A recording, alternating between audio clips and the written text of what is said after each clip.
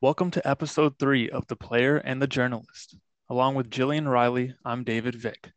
In this episode, we will discuss fifth-year transfers, including Andie Aldave and Paige Petty, and new rules for the 2022 NCAA season. Episode 3, how's it going? Good. Excited to be back. We have some fun things to talk about. For sure. Had some big news come out since our last episode. That's where we'll start. Andie Aldave leaving Notre Dame for North Carolina. Your thoughts on that? I was a little shocked, honestly. I think, UNC always brings in top transfers, obviously, because they're such a powerhouse. But I know Andie Aldave, she's had such a good run at Notre Dame. And I think, it's as a fifth year, I could have never pictured myself leaving, but I also understand, Notre Dame struggled the past couple of years. So I'm sure she's ready for a fresh start. And, this is um, her last season, her career is ending after this. So I was shocked, but I think she's going to do great at UNC. It's interesting that you say that Notre Dame struggled, which they did just because the expectations are so high, but they've been in the top 10 for the last 2 years. They were in the top five for most of this past season. So Notre Dame struggling is a great year for almost every other school. So it's very interesting that the expectations. For me, I was definitely surprised. Notre Dame, they're coming off a great season, and you could you could argue we kind of touched on this in the first episode. We have a little bit different opinions on this, I guess, but one could make the case that they were a Final Four team if Andie Aldave didn't get injured, and she was herself the whole season. And so going into next season, you have Casey Choma, who I think is one of the most exciting players to watch. I love watching her. Her energy and passion is amazing. And then Bridget Dehan is coming back for a fifth year. So it was just surprising to me that, like you said, she decided to leave, excuse me, excuse me, for her last year. Um, and I feel like the the truth in it, based on her decision, is that she just doesn't believe Notre Dame has as good of a chance to win it all as North Carolina, which you can't fault her for that. So I want to know how her Notre Dame teammates feel because that's got to be a tough one. She's been there for 4 years, and she announces her transfer just a little bit before the start of the fall semester. So it's just interesting timing as well. Yeah, definitely. I think I think struggling was probably an aggressive word choice, but I think coming from the ACC, the bar is set so high and they are such a talented team. They always have been.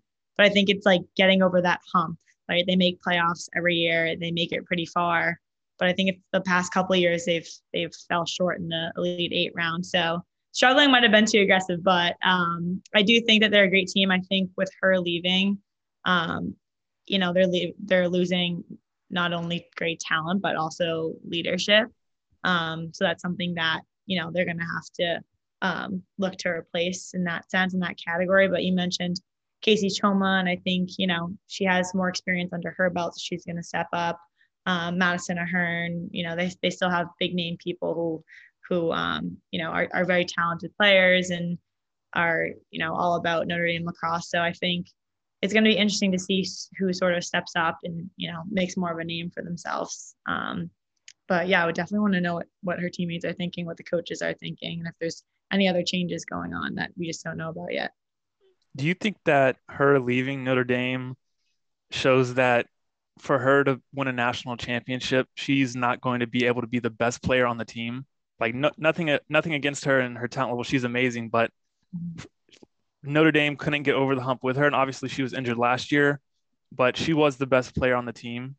You could make that case for at least 2 years, maybe. They had some other great players, but I don't. Just for me personally, I think she's a great player, but I just feel like with her leaving Notre Dame, it just shows that she can't be the best player on a championship team. Would you agree with that?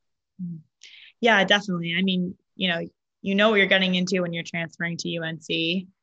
Everybody's a rock star on that team. Everybody was the best of the best coming in from high school. So I think it definitely speaks to the fact that she's ready and wanting to win a national championship. And I don't think she thought that she was going to be able to get it done at Notre Dame. So I think that's her accepting whatever role she steps into and is offered at UNC. I mean, I think as a transfer, you definitely still have to earn your spot, no matter what your name is, where you come from, along with incoming freshmen. So I think she's ready to work hard. I don't think she's expecting to be handed anything. I think she's a very hardworking player. So, but I do think she's ready and wanting to win a national championship. I think anybody who plays at the Division I level, that's their ultimate goal, and I think they'll do whatever it takes in order to reach that stage. I'm curious to know what your expectations are for her.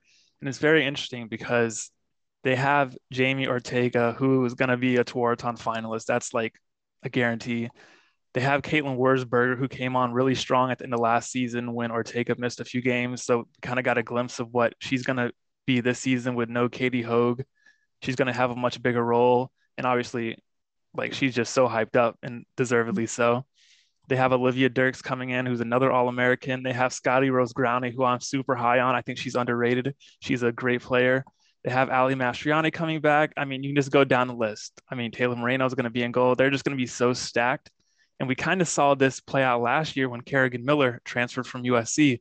And she had an okay season, but she didn't have the type of seasons she had at USC. She just wasn't depended on to produce like she was out west.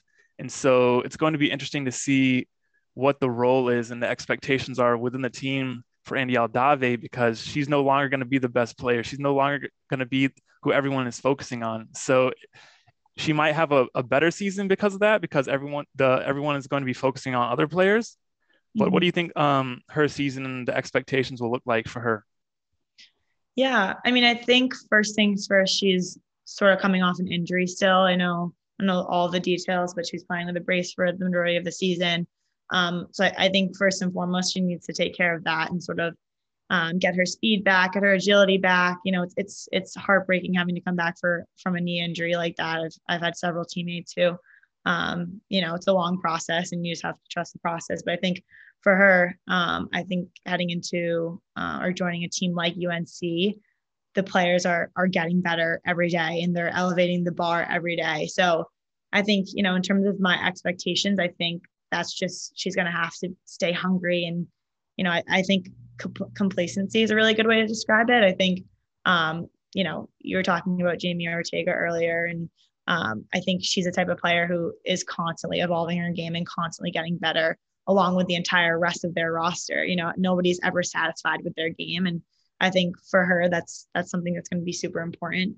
Joining their team is just, always raising the bar, always elevating your skill and your game and your stick work. I think that's something that the UNC coaching staff definitely expects out of their players. Especially being the powerhouse that they are and the reputation that they have, making it to the Final Four the past couple of years. I think that's something that they pride themselves on, and I think she's going to have to be ready to step up to the plate and work hard alongside her teammates. So just to kind of put a wrap on this before we go to Paige Petty, I think the word you used was a great way to look at it, complacency.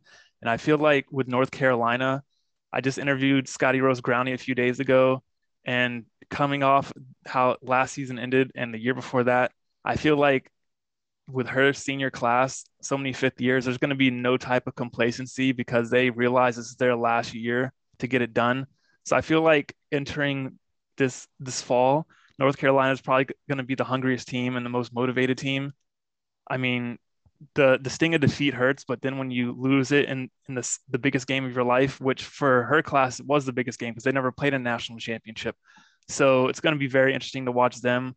So I don't think there's going to be any complacency, and I feel like that'll help a player like Andie Aldave and even an Olivia Dirks, who's coming from Penn State, who's just not used to nothing against the Big Ten last season or the season before that, but it's just a different kind of competition in the ACC, a different type of intensity, and the conferences are just better, or is just better. There's better players. So sticking with the ACC, we have Paige Petty, who transferred to Pittsburgh, a little closer to home. She's from New Jersey, played at Virginia Tech for 4 years, came out with a bang her freshman season when Virginia Tech was breaking all types of school records. They went to the ACC tourney, they went to the NCAA tourney, and then it kind of fell off. But she was still great in her own right. So what do you think of her going to Pittsburgh, staying in conference but changing schools? Mm-hmm. I think it's really exciting. I'm excited to watch her at Pitt. I think that was a really smart decision for her because she is now stepping into a really some really big shoes, but I think it's like a good opportunity for her, to help build this program. And she definitely has the talent and the leadership experience coming from Virginia Tech. She was their star, one of their most hardworking players. And I think, I think as a fifth year, wherever you're playing, you leave it all out on the field. So I think she's going to have, a lot of people looking up to her. I think she's going to, be able to continue, continue on, being such a stud. And I think she's going to help Pitt, get on the map and, staying within the ACC too. I think that's a really cool opportunity because it is the most competitive league. And I think, for her, she knows what it takes to compete at that level. So I think it's going to be really exciting to see her step in and, sort of lead the charge for Pitt. For sure. So with her, I really wasn't surprised that she transferred. What I found interesting was when she shared with me that she knew she was going to transfer before last season even started. So she visited Pittsburgh in December, I think she said. And so that was just interesting to me. So it was already premeditated. She knew that she was wanting to leave. It wasn't because they didn't have the greatest season or because they had a coaching change. She said she just wanted to go back up north. She loved her time at VT, but she wanted to go back up north for her last season. And so for me, I'm more excited than anything with her transfer because the ACC is already amazing. But now you have Pittsburgh, who I feel like they're going to be the storyline going into 2022. It's going to be their first season. They have all sorts of ACC transfers. They were like the place to go this offseason. So they have a ton of Syracuse players, Virginia Tech transfers. I mean, it's going to be very interesting. They also have a goalie, Paulina DeFada from Elon, who I'm very high on. She's a very good player. And so I really don't have much to say on Paige Petty transferring other than I'm excited to see her. It's going to be a little different seeing her in the Pittsburgh colors in their uniforms, but it's going to be cool to see that. And I feel like you said, she's going to be a leader on that team because she knows what it takes to not only compete in the ACC, but to win. She's been in the ACC for 4 years. She's got more experience than anyone on their roster. She's the biggest name on their roster. So I feel like a lot is going to be on her shoulders, but it's also a very exciting opportunity for her and Pittsburgh as well. It can be a very mutually beneficial partnership for as long as it lasts, which won't be too long, just a year, less than a year. So very interested to see how that plays out. Yeah, I think you make a good point about, there being other ACC transfers on the roster. I think that's going to be really cool for her too, because she had some stud players alongside her at Virginia Tech, but I think they were younger players this past season. And so I think, she's going to be able to be that much better if she has those types of players surrounding her at Pitt, Syracuse transfers. And I think she's going to be able to, highlight their talent and her talent at once. So I think it's going to be really cool to see, how she grows from this experience and having talent surrounding her talent. It's going to be interesting. I'm glad you brought up the talent because no offense to the talent at Virginia Tech this past season, but they just weren't very good. I know they had a lot of struggles with COVID and she was injured. But if you look at all the ACC teams, which this probably isn't a fair comparison, but you could argue they were the worst ACC team.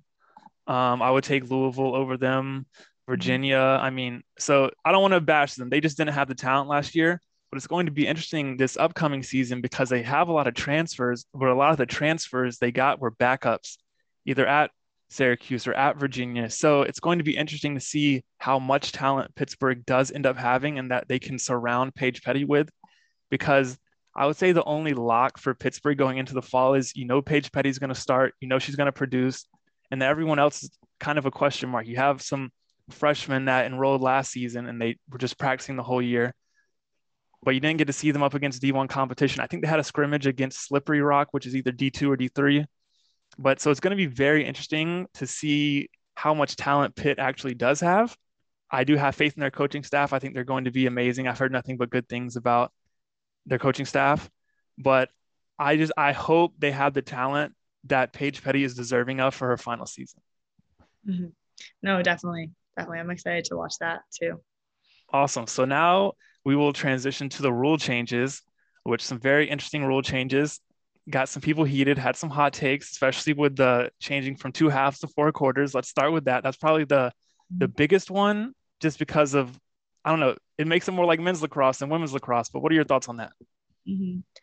I sort of like it, to be honest. I think that it's definitely going to change, the pace of the game, and there's going to be some, obviously, some more pauses. And we always talked about at BC, whenever there's a timeout, there's always some type of momentum shift. If there's a team, who's down by a few and calls a timeout, they obviously are coming out of the gates hot. So I think it's going to, allow for some comeback opportunities for teams that are down by a few goals.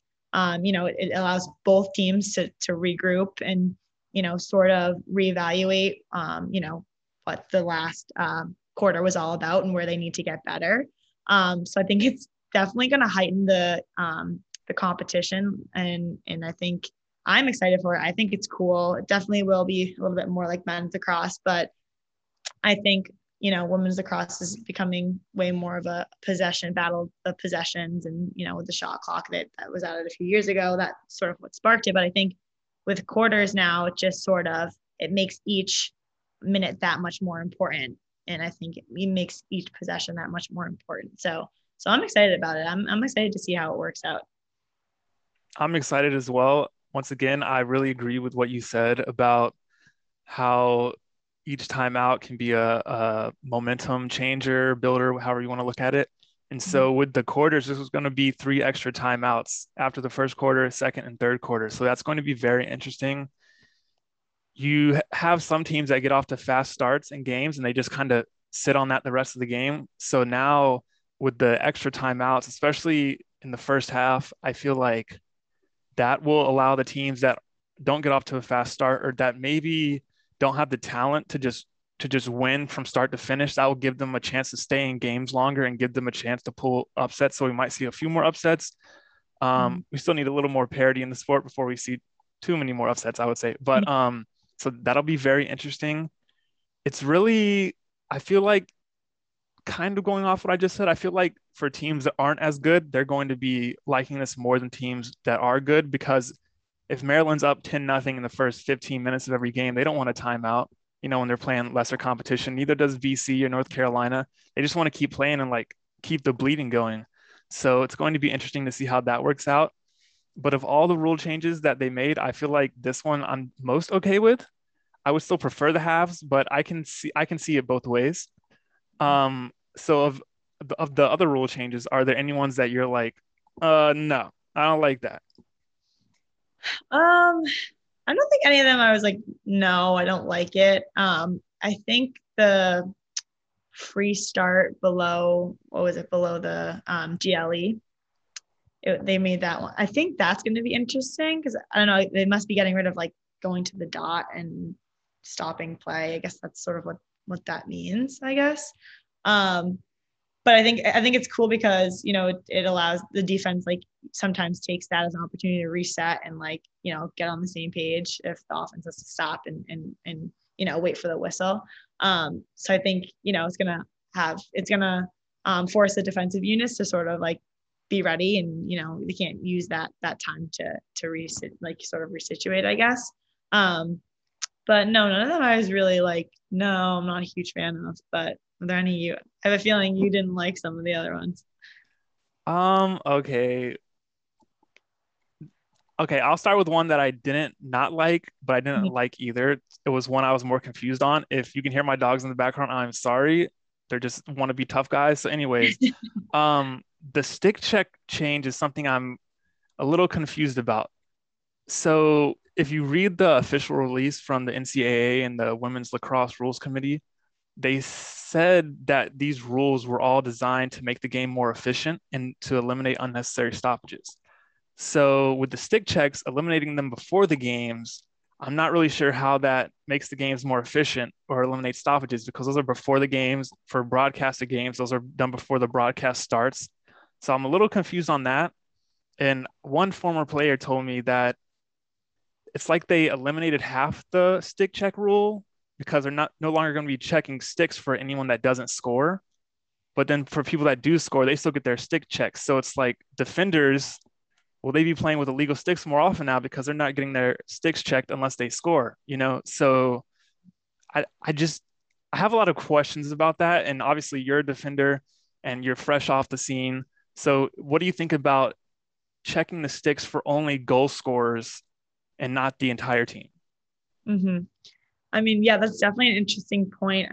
I'd be interested to see if, defenders do start playing with um, illegal sticks. I think there's also, a bit of risk with that because I don't know if I think, there's still random stick checks allowed during the game. And, for those games that are tied or close, I think, that's a huge game changing call is if some people do go to check or do most often check defenders sticks because they're not checked by the referees as often. So, I mean, at least coming from my perspective, I still think that's, I would still keep my stick legal because I wouldn't want, to be the reason why in a close game, the other team That would starts with suck. the ball. Yeah. So, but that also doesn't happen too often. Only in close games, really, do coaches decide to call stick checks. So, that is going to be interesting, and I think changing that rule is going to cause some disagreements. But yeah, definitely the ones who are scoring the most will continue to get their stick checks, and which is the right thing, obviously. But yeah, for defenders, I don't know. It's going to be a different game. It's going to add a different element to the game for sure. Do you think that they should have removed the stick checks altogether, or do you think that the stick checks are a necessary part of the game to prevent illegal sticks and people, for lack of a better word, or maybe this is the proper word, but to prevent people from cheating? Mm-hmm. No, definitely. I mean, I definitely think that, it's risky. And I do think that stick checks, should happen, especially within the draw circle, right? There's a lot of tweaking to the sticks that the face-off girls use in order to, maybe give them an advantage. So I think, in that sense, it's definitely important. And I think for midfielders and attackers, there's the people, they're always changing their sticks. They're always, making sure their sticks are perfect to throw and to catch and to shoot. So I definitely think they're necessary and obviously they'll keep the in-game stick checks after they score. But yeah, I do think that, they should have kept the full checking all the sticks on the bench. I think like you said, it doesn't affect the efficiency of the game once it starts. It's all before. So, yeah, I was definitely scratching my head at that one though. All right, so sticking with the rules, obviously, we have about 6 minutes left, and I don't know if this can be answered in 6 minutes. Um, but Gary Gate came out last season, and he wasn't the only one, but he came out and said sticks shouldn't be checked after a goal is scored. It's silly. You know what I'm saying? Like they don't need to be checked. They don't check the men's sticks after they score. So why do you need to check the women's sticks? And so with that, it's like because of the stick checks after goals, it allows for certain types of celebration. Obviously, you played with Charlotte North, and she just likes to slide hers down a little bit. Then you Mm-hmm. have a player every once in a while that'll just chuck it, which is hilarious. And a lot of people do the stick slam, thinking they're Rob Gronkowski. And so there's a lot of good that comes from it because of the celebration. But then it's also like, do we really need to check them after every single goal? So what are your thoughts on if that obviously that's going to continue this season from what we know, but do you think long term that'll stay or would you like to see it change? What are your thoughts on that? Mm-hmm. I have to agree with you. I sort of like it, and like you said, I think it it allows for those celebrations, and also it takes time to reset the draw too, right? Like everyone's walking back, so I don't think it's the stick check that necessarily slows down, the pace of the game and resetting. I think by the time everybody's back up to the draw circle, the stick's already checked anyway. Um, so I mean, I think it should stay, and but do I think it's going to? No, I think in a few years they're going to get rid of it. Also, if they this year they just got rid of the full team stick check. I think this is soon to go also in the next couple of years. But like I said before, I think that you do have, offensive players who tweak their sticks just a little bit, the stringing just a little bit to allow themselves, a half a centimeter even of more of a pocket. So I think it should stay. I'm for it, and I don't think it takes up that much time. Anyway, but I could see it both ways too. If people think that it sort of slows down the game, but For sure. So you kind of mentioned this, and when it comes to slowing down games and length of games, personally, I watching as many games as I did this past season from different conferences, different levels of teams, I didn't feel like the game was had unnecessary stoppages. I mean, with two halves of lacrosse, it's not like we have a commercial break, commercial timeouts. I think for nationally televised games on ESPN2, ESPN, ESPNU, they would have the under 20 and under 10 or under 15 timeout, something like that. Not can't don't quote me on that specifically, but they would have certain TV timeouts. But most games aren't nationally televised. Most are just on ESPN3 or on the school's YouTube channel, whatever. So I didn't think there were a lot of unnecessary stoppages. It's not like the NFL where they go to commercial after every drive, pretty much, or baseball, they go to commercial after every half inning. There's so many commercials. I just,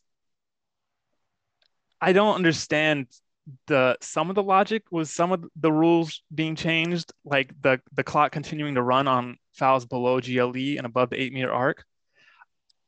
Because if you go and look at the game times, which all the major schools and pretty much all of them, all schools have this on their website. If you go to the box score, they'll have the duration of the games. In most schools, the games are less than 2 hours long. And so that's a good time frame, So there aren't that many stoppages. And then you go to the AU Pro Lax and they're having 8 minute quarters. So 32 minutes of lacrosse versus 60 minutes. And they're going like an hour and a half, an hour, 45 minutes for way less lacrosse because they're adding commercial breaks. So I feel like, I don't know if what I'm saying is making sense right now, but I just feel like some of these rules I don't think were necessary right now. Not that I'm saying we should be reactive versus proactive in the rules and changing things, but I'm just a little, I don't know if they're trying to make the game more efficient, but I feel like the game is the best it's ever been. So I don't know. I'm gonna stop talking now. no, I agree. I don't think they were all necessary at this point. I think one thing that sort of, in a sense, slows down the game. I've talked about this with some of my teammates before. Is the draw being set up? Like the center circle girls are all trying to get a certain advantage and leverage their stick, and the refs like pushing their bottom hands down and aligning with their hips and all that. So I don't know if this would ever be considered, but I think it would add a cool element to the game, doing like sort of a hockey type face-off rule. So if the two center circle girls are sort of like going back and forth and they're both trying to cheat and the ref's yelling at both of them, sometimes the ref even has to take the ball out and take a step back and then reset. And I think that, that's sometimes like frustrating for people who are behind the restraining line. They're like, okay, like any day now, the draw going to be set up. So I think, a couple of years down the line, it'd be cool to sort of see, two girls aren't like listening or whatever. One's trying to cheat over the other. Both of them are tossed out and two new people have to come in. I think that could be something that's really cool. I don't know. I've talked about it with some of my teammates before, but in terms of slowing down the game, I feel like that's something that definitely does. For sure, that's a great idea. Obviously that would be great for BC, Kinsey Kent, the hockey player.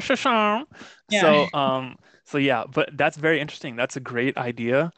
That would be great. And the draws sometimes I mean, I'm not gonna sit here and say like they should just get up there, drop the ball, and blow the whistle. But Mm-hmm. sometimes they do take a little long, and then if you have to redraw two or three times, it's like, Mm-hmm. so Exactly. yeah. So, but that's a great Just a thought. idea. Yeah.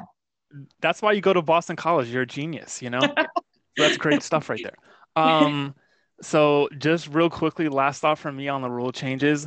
One rule change I did like is that if an offense keeps possession during their offensive possession, whether it's off a missed shot or shot goes off the pipe, goalie saves it but doesn't possess it. I do like the possession clock only resetting to 59 seconds as opposed to the full 90. Mhm. I think that's a good change. Um, Resetting to the full 90, especially when it comes to the end of games, it can really lessen the intensity because then the offense can just run out the clock more. And I feel like if there's anything that I would like to see changed is less running out the clock at the end of games, but I totally understand that's part of it. That's not something like I hate. It's just if I could pick something to change a little bit, that would probably be it. So I do like that. Any final thoughts from you on the rule changes? Hmm. No, I think it's gonna be exciting to see how they, all sort of impact the game. And I agree. I think as a defender, I definitely like that the 59-second reset. Also, I think it's disheartening sometimes for defensive units. If the ricochets off the pipe, the goalie just doesn't get it, and they're already looking at a full 90. And I think that it does allow for them to the offense to stall. But no, I think it's going to be cool. And the game's constantly evolving. There's always rule changes. So the game sometimes they grow the game, sometimes they don't. Everybody's has their own opinions of it, but I'm excited to see how everything plays out. For sure. Okay, so that was episode 3 of The Player and the Journalist. Jillian Reilly showed why she goes to why she went to Boston College. Genius. Um, so yes, that's episode 3. We will be back in 2 weeks for episode 4. Submit some topics to us, DM us on Instagram or DM Lacrosse Extras so you can decide what we talk about because we're doing this for the fans, obviously. So thank you very much for listening, and we'll be back next time.